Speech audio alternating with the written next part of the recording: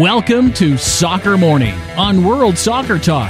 Here's your host, Jason Davis. Good morning, everybody. Happy Tuesday. Here we are on Soccer Morning at worldsoccertalk.com. Ready to dive straight into the World's Game here at the home for the World's Game, wherever that is on your device that you listen to via podcast, or if you watch us on YouTube, hi, subscribe, wherever that button is that says subscribe. That's something they can do, right?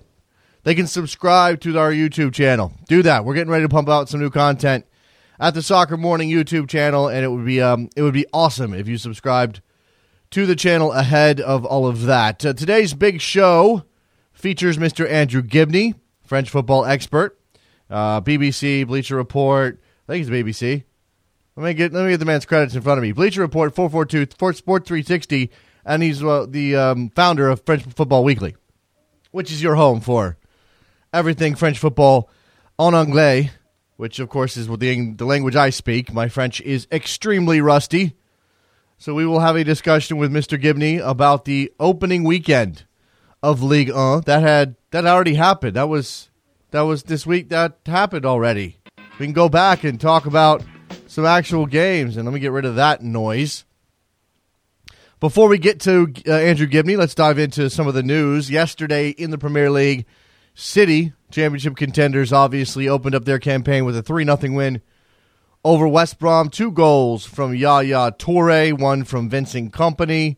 Pretty easy work for Manchester City. This, again, comes on the back of several of the other title contenders not really impressing on the opening day. Arsenal lost. Chelsea drew at home.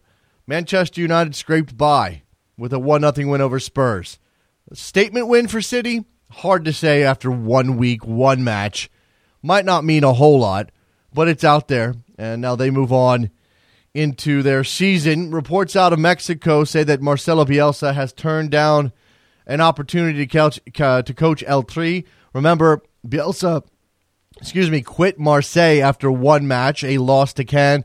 We will talk to Andrew Gibney about that, about his decision to quit, about where this leaves Marseille. And speaking of where this might leave Marseille, other reports out of France indicate that Jurgen Klopp has turned down some interest from Marseille as they scramble to look for a new manager, saying it was too, quote-unquote, too early. Klopp has passed on the opportunity to continue his coaching career in France. No offense to French football, no offense to Marseille, a big club in Ligue 1. You have to imagine Jurgen Klopp is a guy that is looking for something different, a little different opportunity, perhaps in a league that's more like England, perhaps. Or, I don't know, suppose there's a national team job out there that might entice Jurgen Klopp. He has been fairly tight-lipped since leaving Borussia Dortmund. No idea where he will end up. But it definitely won't be Olympique Marseille. European Super Cup today from Tbilisi, Georgia. Yes, Tbilisi, Georgia. Barcelona, Champions League winners against Sevilla. Europa League winners. No Neymar for this game, as reported previously. He has the mumps, which I don't think are anything to laugh at, right? Like I don't know if I've ever known anybody that had the mumps. And the mumps are something that you get vaccinated for. And I think I read that Neymar did get a vaccination for the mumps. It's not like he was one of those kids that never got vaccinated. Somehow he still got the mumps. This just goes to show, get your kids vaccinated, people. Go and get your kids. This has been your public service announcement from Soccer Morning. You saw this yesterday. I'll reiterate it here. NBC has signed a 6-year deal to broadcast the Premier League across all their various digital platforms. This continues the relationship that they've had for a couple of years now, and is contrary to some reports that said a coalition of Fox Soccer, ESPN, Univision, and Discovery Communications was on the inside track to grab the Premier League rights for this next contract. No reports on how much this is costing NBC. I imagine it's a lot of money. They've put a lot of eggs in that particular basket, and they've done a fantastic job with the product, with the Premier League. Whether or not this means anything for American soccer, don't really care about that. The Premier League's not going anywhere. American soccer fans like the Premier League. They watch the Premier League in good numbers. NBC has decided it's worth their investment. They make all of the games available via the various channels that they have in their portfolio. They are digital platforms, which include obviously NBCSports.com and the NBC Live. What's the Live app called? There's a name for it. I don't remember. I have it on my phone, maybe. Certainly can put it on your tablet. Live Extra. That's exactly what it's called. Thank you, producer Trevor. It's why he earns the big bucks around here. NBC Sports has done a fantastic job broadcasting the Barclays Premier League for the last 2 seasons, and we are extremely pleased that they have invested in our U.S. rights for the seasons 2016-17 through 2021-22, said Richard Scudamore. Basically, he said, cha-ching, cha-ching, cha-ching, cha-ching, and then he's going to go to Vegas, throw some dollars around, make it rain. Yeah, that's what he's going to do. MLS Deputy Commissioner and President Mark Abbott scheduled to be in St. Paul today. We're looking for some developments out of St. Paul when it comes to this stadium chase for Minnesota United. You've heard on this program, perhaps here or on Sirius XM FC, if I can't remember exactly where, Brian Korstad came on this. I'm sorry, Wes Burdine came on this show. We usually have Brian. We got Wes Burdine this time, and outlined the stadium chase in the Twin Cities with Minneapolis dragging its feet, having some issues in terms of the legislature. St. Paul has stepped up and made it very clear that they'd be happy to have a Major League Soccer stadium in their city. So Mark Abbott will go on an exploratory journey, meeting, interview, I don't know, whatever you want to call it, whatever label you want to give it in Minnesota today.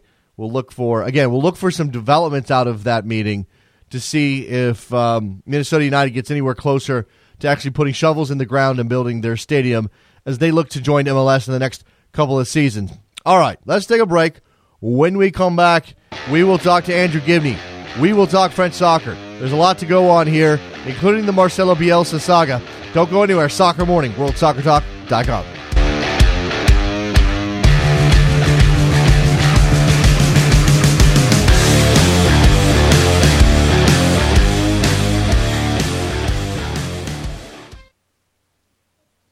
This Sunday, I'll be calling the Philadelphia Union against Chicago Fire game on Rabble.tv. I'd like to invite you to hear my thoughts and analysis live during the game at Rabble.tv. With Rabble, the concept is simple. All you have to do is tune into the broadcast on TV, press the mute button, and then head on over to Rabble.tv to listen to the broadcast on your desktop, through your iOS app, and now through your mobile browser. You can join in, too, by posting your questions or observations in the comment sections. If you have an iPhone, install the Rabble TV app and add a comment to the broadcast message board, then listen live via the app. Or why don't you create your own broadcast and call one of your team's games? It's easy. Sign up for free today and try it out. Join me this Sunday at 7 p.m. Eastern for Philadelphia against Chicago on Rabble.tv. The race to win the MLS Supporters Shield and to qualify for the playoffs is heating up, so what better way to enjoy Major League Soccer than by playing one of the most unique fantasy soccer games available with Euro Fantasy League. With EuroFantasyLeague.com, don't be confused by the name. You can play MLS games for free, picking your best MLS starting 11 and subs against like-minded MLS fans such as yourself.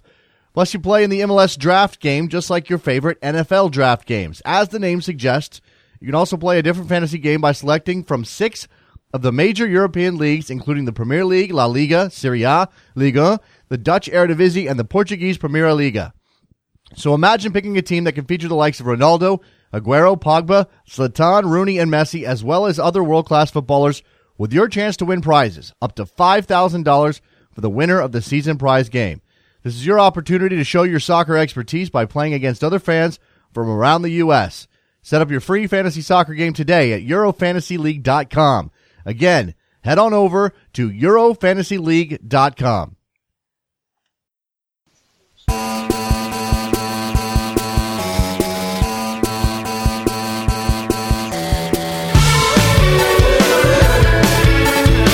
Welcome back to Soccer Morning on World Soccer Talk with Jason Davis. Here we are back on Soccer Morning, turning now to France. Talk to our friend Andrew Gibney.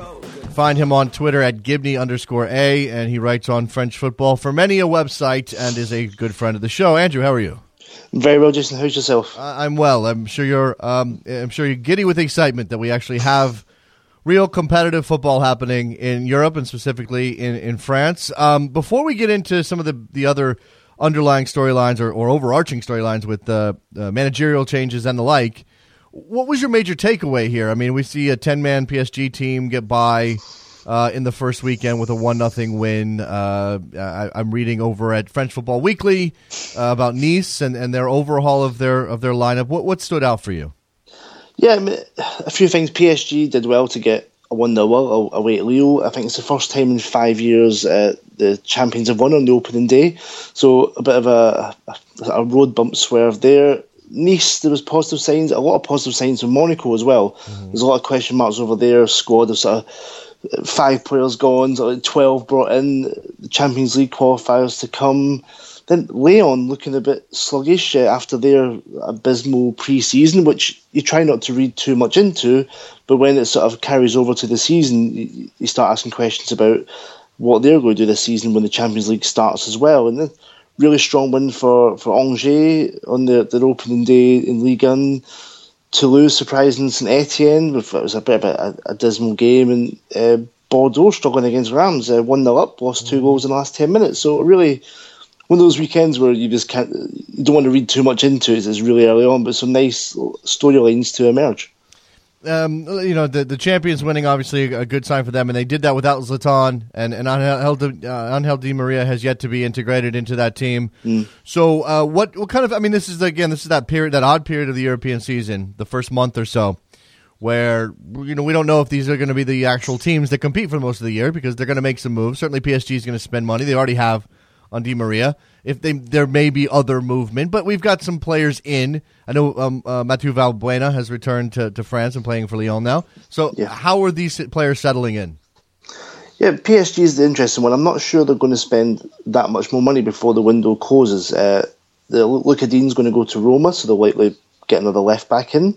The Di Maria is going to be the big one, and there's a lot of sort of where is he going to fit? How is Blanc going to play? That's going to be interesting. Valbuena is a fascinating one. Only just over a year ago that Marseille retired his number, and now he's going to play for Lyon, which with Lacazette and Claudio Bova and Fekir, there could be some really exciting football to go there.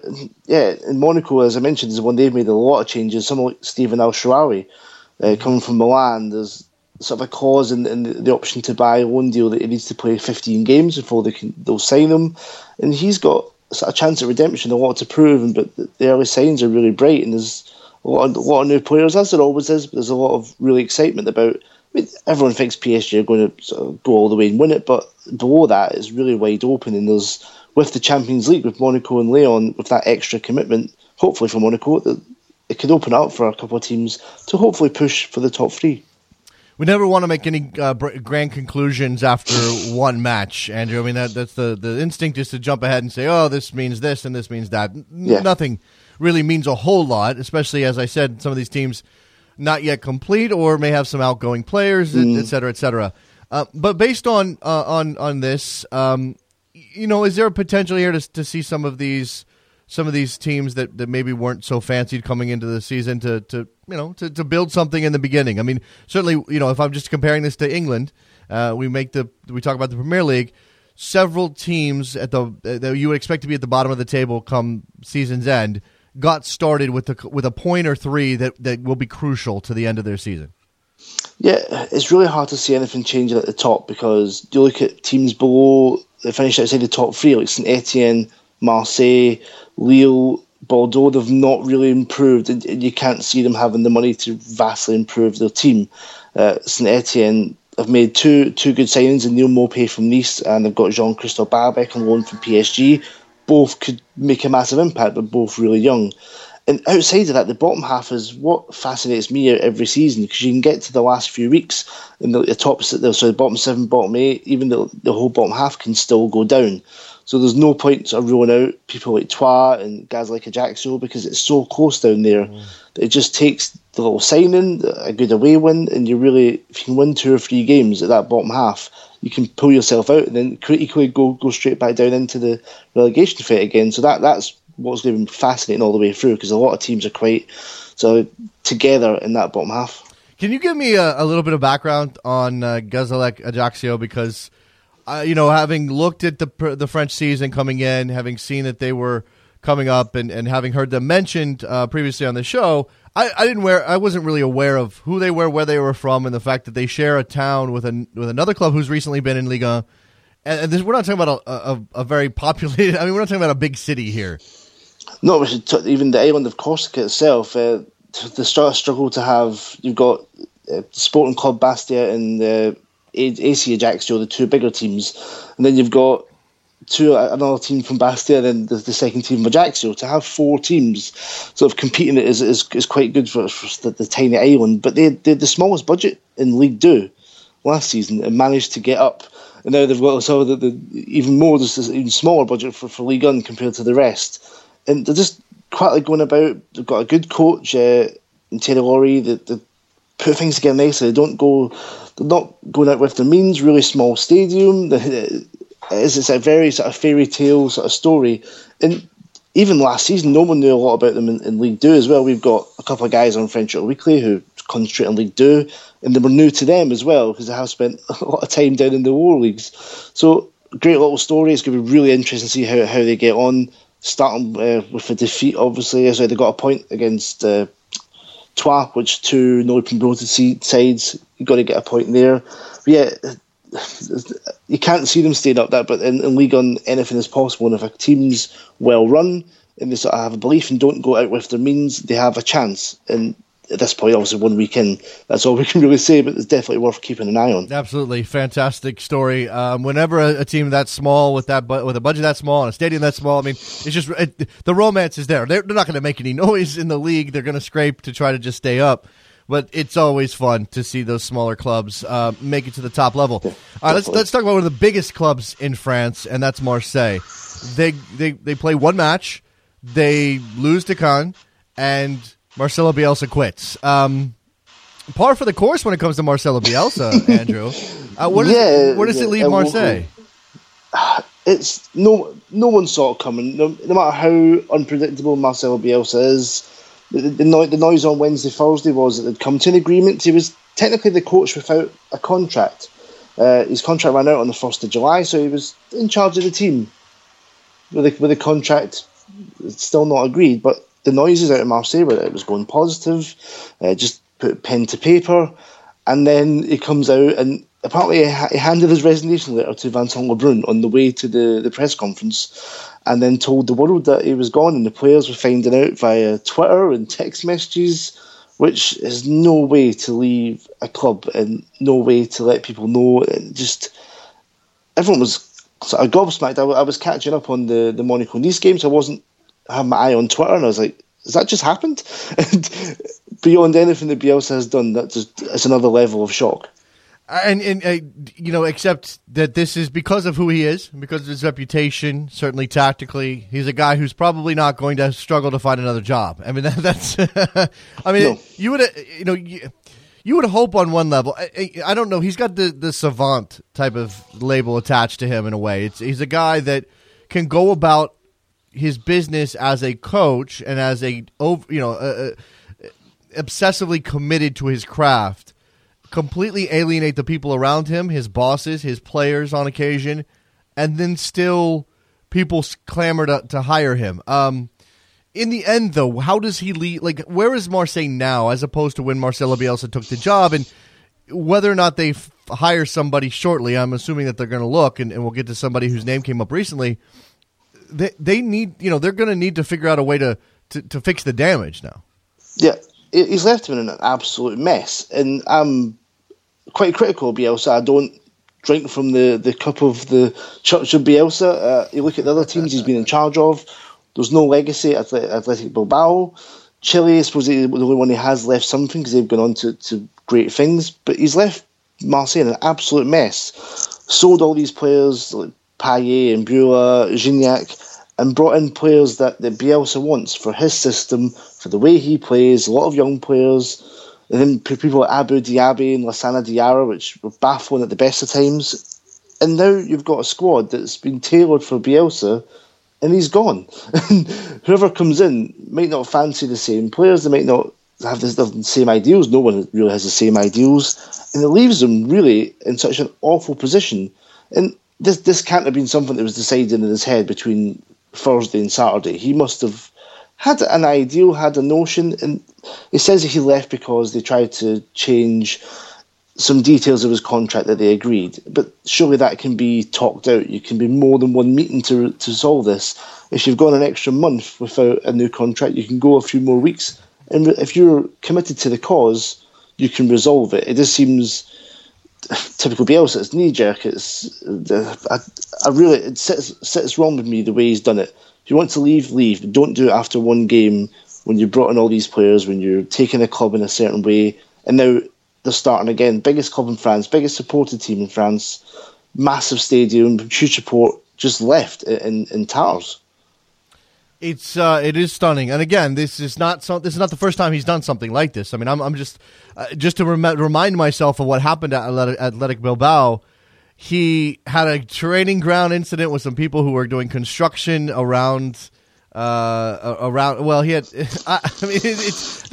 This is the stuff that you can't make up, Andrew. It's something about construction crew, and then getting into it with the site manager. Then the president gets upset at him for what he did in public, and then he decides, okay, I'm going to quit. And again, this is of his own making.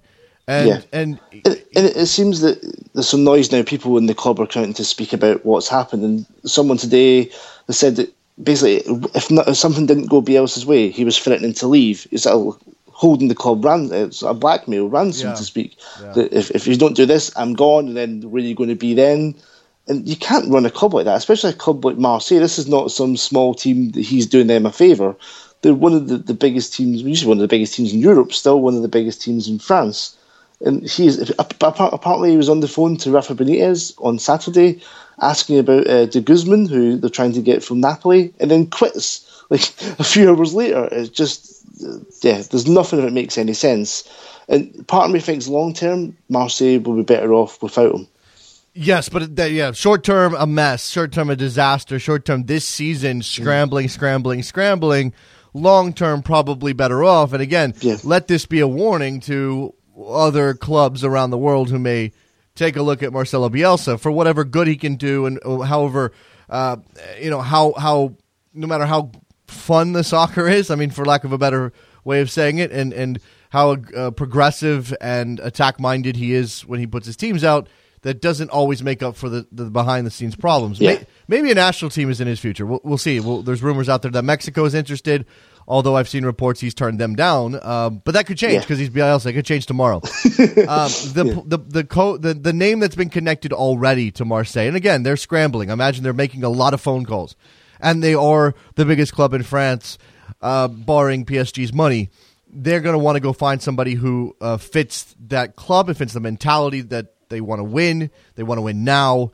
And has to have this sort of gravitas that's necessary, Andrew. The name Jurgen Klopp has come up. He's reportedly said it's too soon. If it's not Jurgen Klopp, and first of all, would he be a good fit? And second of all, who would be their second choice? I mean, Klopp would be a fantastic appointment. It's just it seems very far-fetched that he would dive into a project in the state it's in Marseille. You're really starting from the very bottom. I suppose there's the similarities with Dortmund there, and Vincent Lebrun has called Marseille's project the Dortmund project, so that the similarities are there. But I think Klopp knows it's not right, and I think his agent was saying, it's not the time.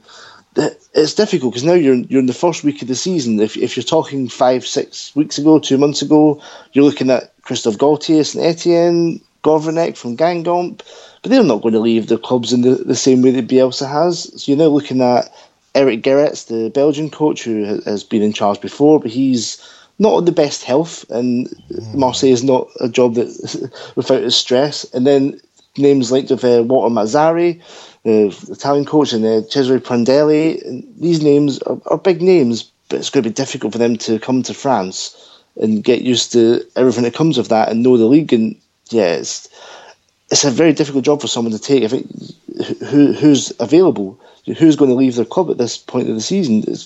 That's what. Yeah. The timing is terrible. The timing is a disaster. Who's sitting at home doing nothing that would want to step in and again has the faculties to handle the job? Andrew, would you put Marseille? I think in the English speaking, certainly in the American side of things, maybe we're not necessarily always aware of how big a club Marseille is. Would you put Marseille in the same elite group of clubs that that I don't know, a Bayern Munich, a Manchester United, a Barcelona are in terms of the level that a manager needs to be at, not just not just tactically, not just in his ability to deal with players, certainly high profile, highly paid players, but just in his ability to handle the press and present a certain image. Because this is the thing that caught David Moyes, fantastic coach, not ready to handle the Manchester United crucible. Andrew, they may not be. Go ahead. Sorry, I lost you for a second. So yeah, there are a club of that stature. They need someone who's strong, who has their own.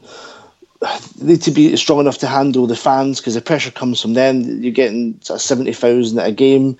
They have their own expectations. Marseille should be in the top three every year, with the turnover, with the stadium, with the expectation, all of that. They should be. It doesn't mean they're going to be, and Bielsa found that out through his own methods. But there's something like 12 million people in France follow Marseille, and whenever you go to away games, no matter where it is, there is a huge support, and it's not even a travelling support. It's people from that area. When I was in Lille, it was going to be interview Joey Barton. There was nearly 200 Marseille fans outside the hotel who were all from the north of France. The other side of the country, they are a hugely supported team, and they need someone strong-minded, like Bielsa, but maybe not as stubborn, but someone who can handle that in that sort of opposite way of David Moyes did, and can be the man to put down a foundation and build this team. Players will always be attracted to Marseille because it's Marseille. It doesn't matter where they finish in that table. You will get players from any team in France, outside of maybe now Monaco and PSG, and they will go there. You look at Dimitri Payet leaving Lille and Thauvin leaving Lille to go to Marseille because of the potential. They want to play for this team on the biggest stage, and they want to get them there, and they now need someone who's going to spend 3-4 years building it up, because that they need to be back at the top. It's going to be an interesting storyline there in Marseille. For the time being, who steps in, and how does that affect their immediate prospects? Yeah, it's Frank Passy who's going to be the interim coach. He used to play for Bolton Wanderers, for English-speaking people there, and he's been at the club since back when I met him when we saw Joey Barton. He's assistant coach then to Eli Bob and Jose Amigo. He was sort of the continuity man with Bielsa being there, so he knows the club as well as anyone else. He's the right man to step in now and maybe try and fan the flames a little bit.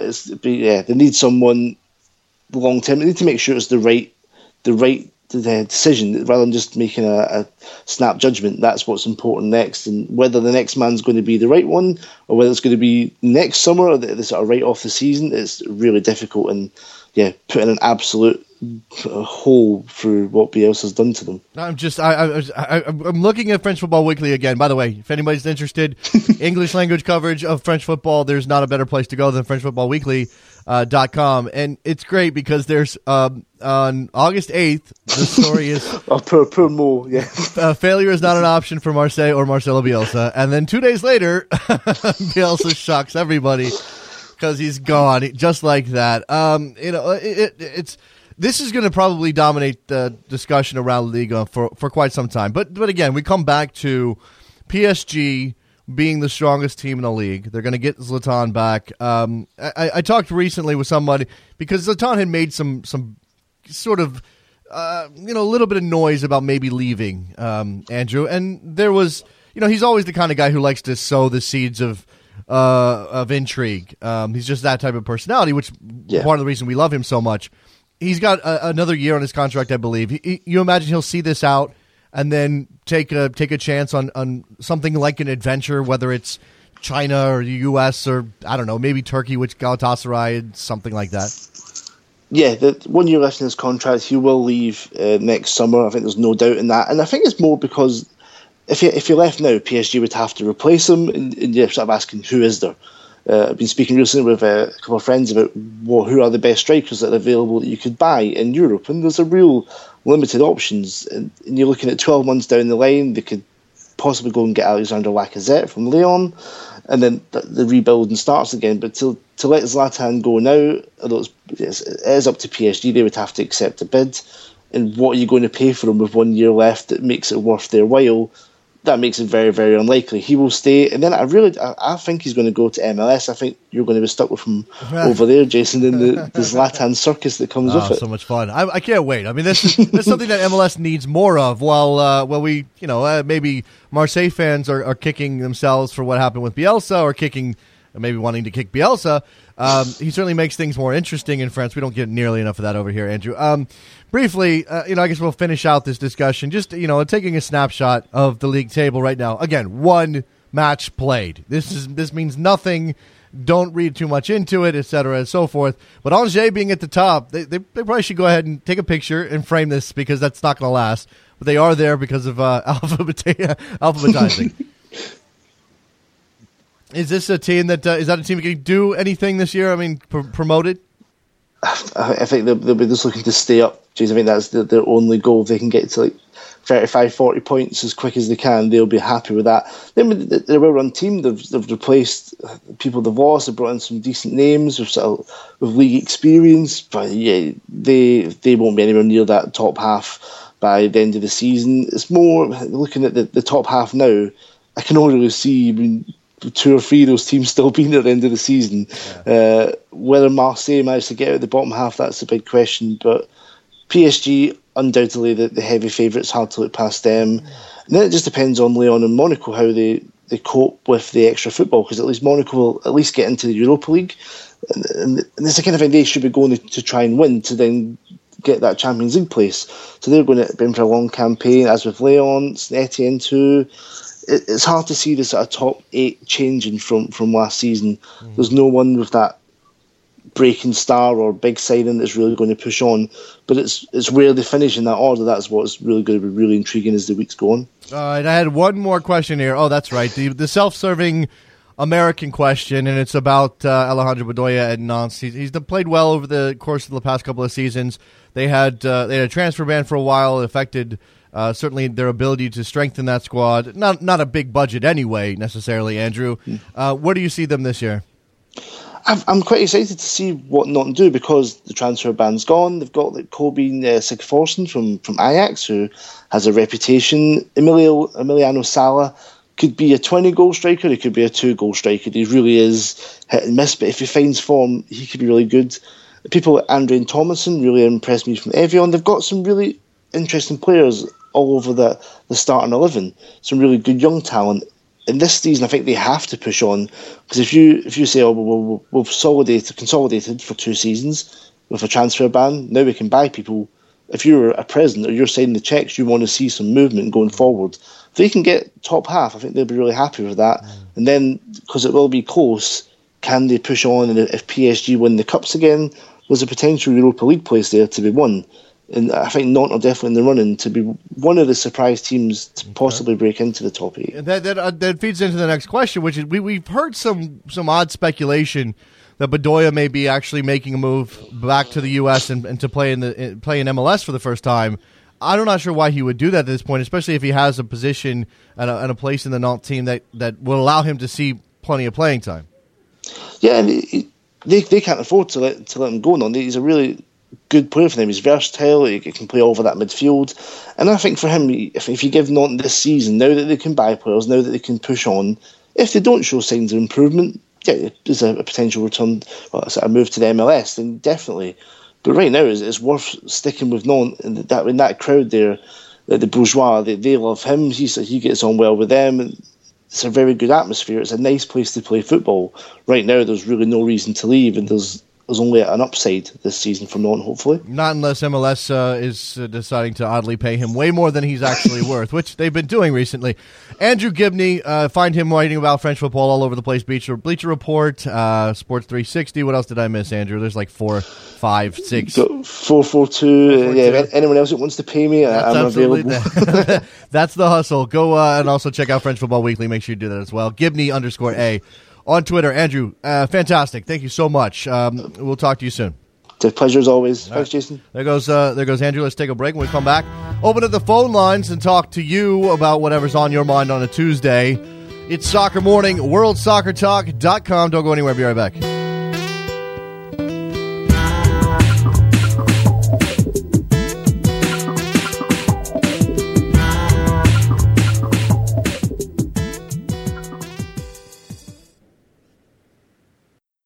This Sunday, I'll be calling the Philadelphia Union against Chicago Fire game on Rabble.tv.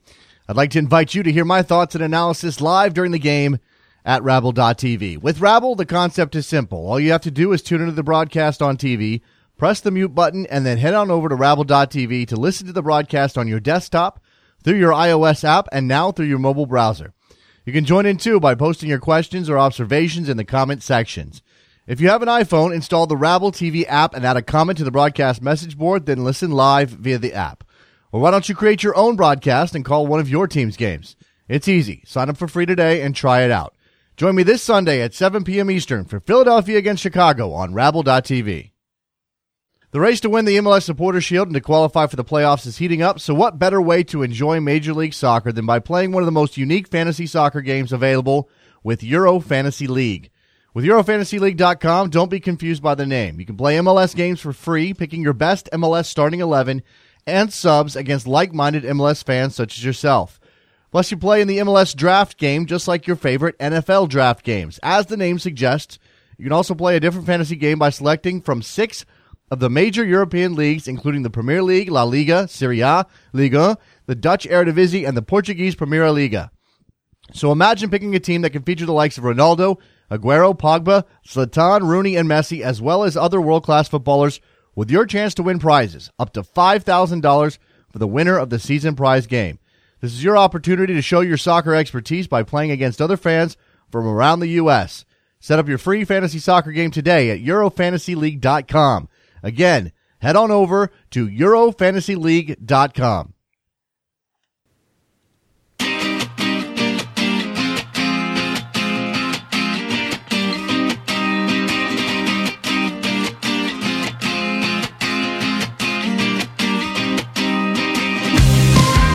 Welcome back to Soccer Morning on World Soccer Talk with Jason Davis. Oh, the things you miss if you do not watch the YouTube version of the program. We are live here on a Tuesday. I almost said Monday. Feels like a Monday. It is a Tuesday. Phone lines are open, 646-832-3909. See? Feels like a Monday. 646-832-3909 is the phone number. You have thoughts, concerns, questions you'd like to get in with your thoughts and concerns and questions and observations. And I'll thank Dr. Corrence on Twitter, Corence, for reminding me that we are in week like 5 or 4 of Preki Watch. Hashtag where is Preki? Hashtag where is Preki? Guys, I know we've had some fun with this. Hashtag where's Preki, eliminating many, many possibilities around the world. He's not here. He's not this stadium. He's not in this city. He's not at this Chipotle. He's not this Starbucks. Where is Preki? Anybody, somebody, where is Preki? The man was supposed to be taking a job somewhere, top level of the game, England, something, a month ago. We still don't know where Preki is. Richard, where's Preki? He's not at my job when we're sitting in the car right now. Okay. So I can talk to you. All right. You don't want to talk about Preki. You want to talk about the events leading up to that NYC FC New York Red Bulls game. Go ahead. Yeah, one of the things I noticed yesterday, it was a lot of the places that normally don't cover soccer, like the ESPNs or the blogs, or even the old guys who say during the World Cup soccer's not popular. And they all said the same thing, that soccer's now finally made it in America because now we have hooliganism. It's like, really, this is what it took for you guys to notice soccer. Apparently, I hate that. I hate that attitude so much. I don't know if they're making a joke. I don't know if some of these outlets are tongue in cheek in this thing. Look, the fight itself, and there's a very good item by Leander Shalakins, friend of the show, at Yahoo.com today that you should go read. I didn't get through all of it, but I got through most of it, and the gist is very important. He said, while the fight itself is fairly laughable, I hit you with a sandwich board, you threw some garbage at me, whatever. It's the premeditated nature of it. It's the fact that these guys went looking for a fight. It's the fact that there was supposed to be retaliation for something that happened at Yankee Stadium a month and a half ago. I mean, that's the part that builds into this ridiculous notion that hooliganism is going to be a thing here. And I don't want it to be a thing. And I don't want these outlets like you're talking about, Richard, to have anything to say about it. Like, if you want to cover soccer, cover it right. Don't cover it because some guys like threw some slaps. Well, it's like it goes back to, ironically enough, the film Greasy Hooligans. In the film, the English guy says Elijah Wood, "That's right, all you Americans know of us are the stadium rights on TV." Yeah, right. For 95% of Americans, this is all they know about soccer. Yeah. It's either David Beckham or hooligan fights in England in 1981. That's all they know. Yeah, I know. And to them, and the only time you hear about soccer is the World Cup, or, oh, by the way, top 10 highlight on Sports Center is a bicycle kick. Yeah. This is all they know. So hooligan fight to them is like, wow, soccer is the coolest thing we've ever seen. Well, I mean, there's some people of that mindset, and we probably don't really need them. And there's some people that will use this as a scare thing because, and this was Leander's point, there's still, MLS may have all of this ardent support in the form of a lot of younger people standing in supporters groups, jumping up and down, cheering, banging drums, doing whatever, doing their thing. Not all of those people are interested in any sort of violence. Not very few of them are, actually. But even then, those people are only a small group, a small proportion of the greater MLS fan base, which still includes a lot of people taking their families out to a soccer match. Still does. I mean, I had a guy call me yesterday and say, I've been watching European soccer for a while now. We went to our first LA Galaxy game. I took my son. He was 6. I had the greatest time ever. Look, I want that to be able to coexist with the people in the South Ward who want to stand up and scream and throw up double fingers. I mean, that stuff. You gotta watch your kid. You take your kid to any sporting event. There's certain things that they're going to be exposed to that you're just going to have to explain. But we don't need to add the fighting element to it. That's just stupid. Yeah, I agree 100%. All right, man. Richard, hopefully and again, this is all part of that process, right, of just the world sort of being educated about soccer, Americans being educated about soccer, and it becoming more culturally not accepted, not important, just there. Like it's there. Even if you are not, thanks for the call, Richard, I got to move on. Even if you're not a baseball fan, even if you're not a football fan, if you grow up in the United States of America, it is all around you. That sporting thing is all around. There's a lot of stuff about our culture that's like this, but I'm just using sports as a direct example. Even if you do not give a rat's whatever about the NFL, you have been exposed to all of the team names and their colors and where they play and some of the players because of advertising and the like. You understand the basics of that sport and that culture. Some of that through high school football, which is so predominant here. Same thing with baseball. It's Little League and all those things are just pervasive. When soccer becomes truly pervasive, that's when the media will learn how to cover it properly. Andrew, you're on the air. Hey, Jason. Sorry, I wanted to change subjects a little bit. This might be a little technical, but in the wake of this FIFA scandal, I was kind of curious on your thoughts about the one country, one vote policy. I mean, we see CONCACAF get caught up in it, and I kind of wonder what a role it played. Because what I think about it is basically it's not a really democratic system, kind of ironically, because if you give one country one vote, you're giving a small group of people one vote in a country like the U.S. or China that has a big population. Yeah. And they only get one vote too. So the argument against one country, one vote is obviously that it's not representative of the amount of people and the amount of influence that these countries should have based on all of these various other factors. Is it? I think at its essence, it's the most democratic, Andrew. But what you're saying is true, that it fosters an undemocratic situation in the sense that it makes it very easy for a country with very little interest in soccer, let's say that, or very little budget or a very small population, to end up with somebody who's willing to sell their vote, who's willing to trade their vote, who's willing to put their vote into a group with other people voting in the same of a like mind, and therefore controlling the interest of, I don't know, CONCACAF. If you're a Caribbean nation, when of course, the United States and Mexico are the dominant countries in the region, and Honduras and Panama should have probably more pull. Costa Rica, certainly, based on a soccer footing. So I get what you're saying. I think it's definitely played a role. I don't know what the fix is. I mean, I don't see the easy fix here. So I think I don't know. You look at like U.S. government. Even we've got the Senate, which is 2 from each state, and then we've got. Wait, hold on, Andrew. Are you going to go down a bicameral road here? You're going to go down a bicameral road because if you add more people to FIFA to vote on things, you're just adding more chance of corruption.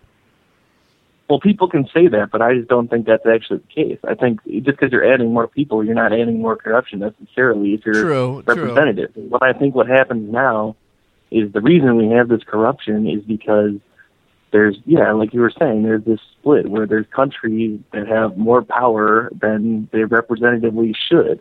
And so what happens is that people broker for that power. Well, if we had it more split up or more evenly represented, we wouldn't be dealing with it. But this is, and this is why Sepp Blatter has maintained his power base for so long. Is when you have one country, one vote, that means everybody is represented.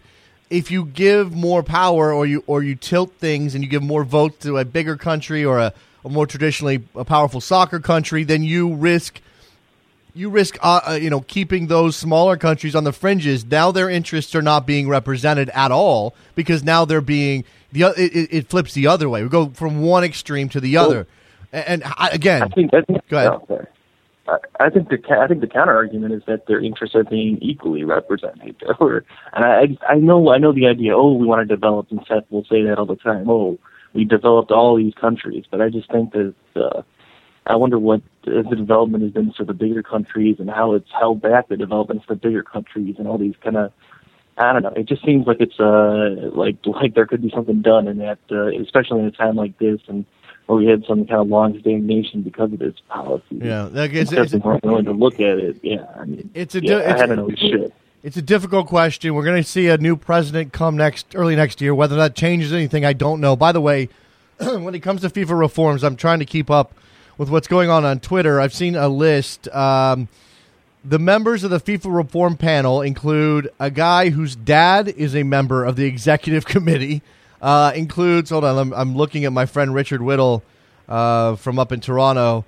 He says, it's deeply embarrassing. There are 3 executive committees on the committee. FIFA are incapable of change. FIFA needs yet another reform panel. Why they need another reform panel is beyond me. We had IGC and several others. Basically, pointing out that the people being assigned to reform FIFA are the same people who benefit from the corruption of FIFA, and you're unlikely to see any real change. Andrew, it's just sad at this point. Yeah. I guess the main point I was gonna ask you is I've heard a lot of commentators kind of champion the one vote, one policy, saying it's the most fair, kind of like you were saying earlier. I just don't think that that's the case, and I was wondering if you think that's the case, and do you think it would make a difference if it were representative, or do you think that's it would make a difference? The kind of nuclear scenario that Sepp always says will happen. Oh, the little countries will go into oblivion, and no one will ever support them, or something like that. I don't know. What do you think? I will say that one country, one vote creates more problems than it's probably worth, but a representative body, a body that has votes based on again, what do you tie it to, Andrew? You tie it to population? Okay, well, now China has more votes than anybody, and they shouldn't. Because, I don't know, soccer's not as important. The population by football impact money, maybe, who knows? I mean, now you're talking about, now you're talking about various metrics that are not only difficult to judge, but now are contentious. And it's a matter of, well, okay, how many votes or how much weight should Germany's vote have if they are not the biggest country, but certainly one of the most influential soccer playing countries. How much weight should a small country like the Netherlands have, considering their history and how important that sport is and how many players they develop versus what their actual population is? I mean, these are very difficult questions. I guess my point is sometimes the simple solution isn't the most fair. It can be the least fair, and although it's complex and might have problems, I think that's the way you get to the most fair solution a lot of times. If you make it complex, and it'll have its own problems, but at least it'll be more fair than this simple kind of who cares, one country, one vote, and that kind of thing. I don't know. Maybe it's too much, but who knows? Thanks for the call, Andrew. I mean, he's asking really important questions that I just don't have any answers to. I mean, and I know there are people out there with reform ideas that have presented, here's the structure we need, this will fix the problem.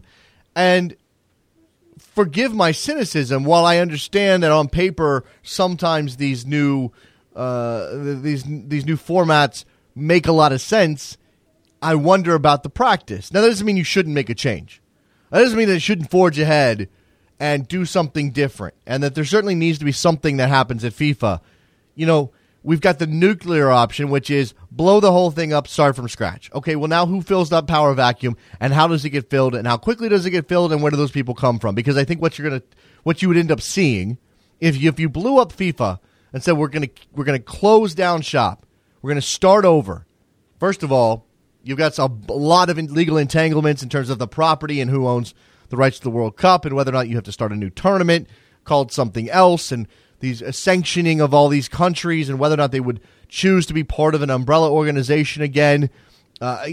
So many different moving parts here that make that very, very difficult. But even if you do that, who steps into the void to take control? The same people who are in charge now, because it's going to be natural for the former members of FIFA, now defunct, to turn their eyes to people they know have experience running world soccer. So you're going to get Michel Platini, who's going to win the FIFA presidential election more than likely next year, filling that void anyway. And then what have you really done, except for maybe changing the voting structure? And maybe that makes a massive difference. But it's such a mess. Such a mess. I mean, I'd almost rather not think about it at this point. I mean, it's important, and we cover it here, and it will always be part of where we are in terms of the game and its growth and its importance in the world. It's necessary to pay attention to the people in charge of running it. I get angry. I get angry. Maybe I'll go watch this video of Giovanni Dos Santos bouncing his pitch at the Dodger game yesterday. His first pitch he threw out for the Los Angeles Dodgers, because now he's one of the more famous sporting people in L.A. I mean, I think that's probably true. What, Kobe Bryant, Albert Pujols, he's more famous. True or false? Giovanni Dos Santos is more famous in Los Angeles than Albert Pujols. Right now, right this second. He just arrived. He's only just now playing for the LA Galaxy. I don't know. It's a good question. 646-832-3909. I'm missing some other stars. I mean, clearly there's basketball players that I'm missing. There's no football players in L.A. I don't think any hockey players rate higher than Gio. On the L.A. sporting celebrities pecking order, where does Giovanni Dos Santos rank? Well, that's my question to you people. 646-832-3909. We're talking about FIFA governance, blah, blah, blah, blah. We're talking about brawls at bars in Jersey. Don't want to talk about that either. Don't want to talk about that. Trevor says one of the partners at Sidley Austin, CONCACAF's council, is on the FIFA Reform Committee. What does that mean exactly? Does that mean that is that good, bad? I guess that's probably bad, right? I don't know. I'm kind of over this whole FIFA thing. I'm not, because it's going to impact how things are moving forward. Well, certainly whether or not the United States ever hosts another World Cup is going to come down to FIFA reform and the like. We can talk about Donald Trump looking to buy Atlético Nacional of Colombia, a Medellin club. This is a report. I'm seeing it over at MLSsoccer.com. Media report out of Colombia contends that the outspoken businessman and U.S. presidential hopeful, I'm not going to laugh, who played a bit of soccer as a young man, say what, is a prominent part of a group seeking to buy powerhouse Colombian club Atlético Nacional. This seems like an odd choice of investments for Mr. Trump, but hey, whatever. It doesn't mean I'm going to like him now, or that, it makes him more likable, say it that way. Sure, some of you out there are Trump supporters. I don't know. New York-based billionaire supposedly ready to partner with Italian real estate mogul Alessandro Proto to take control of the celebrated Medellin-based club. They've had people like Juan Pablo Angel at the club. Juan Carlos Osorio was once coach there. After he left the United States, after his time with the Fire and then the Red Bulls. I'm not sure again. If this is a smart thing for him, but good, right? Here's a question for you. Donald Trump is a very rich man. Do you want Donald Trump to invest in Major League Soccer? Yes, no, or hell no? This is the question. The answer is available, I think. I talk about the need for intrigue and drama in this league. I don't know that I want Donald Trump involved. Mark Cuban, yes. Donald Trump, no. And here's part of the reason why. If you've ever seen Small Potatoes, the 30 for 30 documentary on the rise and fall of the USFL, you'll understand my attitude about Donald Trump. That goes beyond his personality or his political ambitions. It's not about that. It's about his choices as a businessman involved in a league like the USFL. He essentially killed off the USFL all by himself because he chose to push, once he got involved with the New Jersey Generals, he chose to push for the USFL to directly challenge the NFL, playing the same season schedule. And they ended. And there was a lawsuit, obviously, over the monopoly, an antitrust lawsuit against the NFL, which I think the USFL won, but it didn't matter. And after everything was all said and done, they ended up with a check for like $2. I think I'm remembering this right. All right. Let's wrap up this edition of Soccer Morning on a Tuesday. Thank you very much for listening. Thank you, Andrew Gibney, for his appearance on the program. Go follow him on Twitter at Gibney_A. As he said, he will write on soccer anywhere someone will pay him. He does an excellent job for various outlets, not just covering French football, also covers some women's football in Europe. So go check that out as well. We'll be talking to you guys tomorrow. Another big show on Soccer Morning right here on WorldSoccerTalk.com. I'm Jason Davis, and I'm out. See you tomorrow. Bye.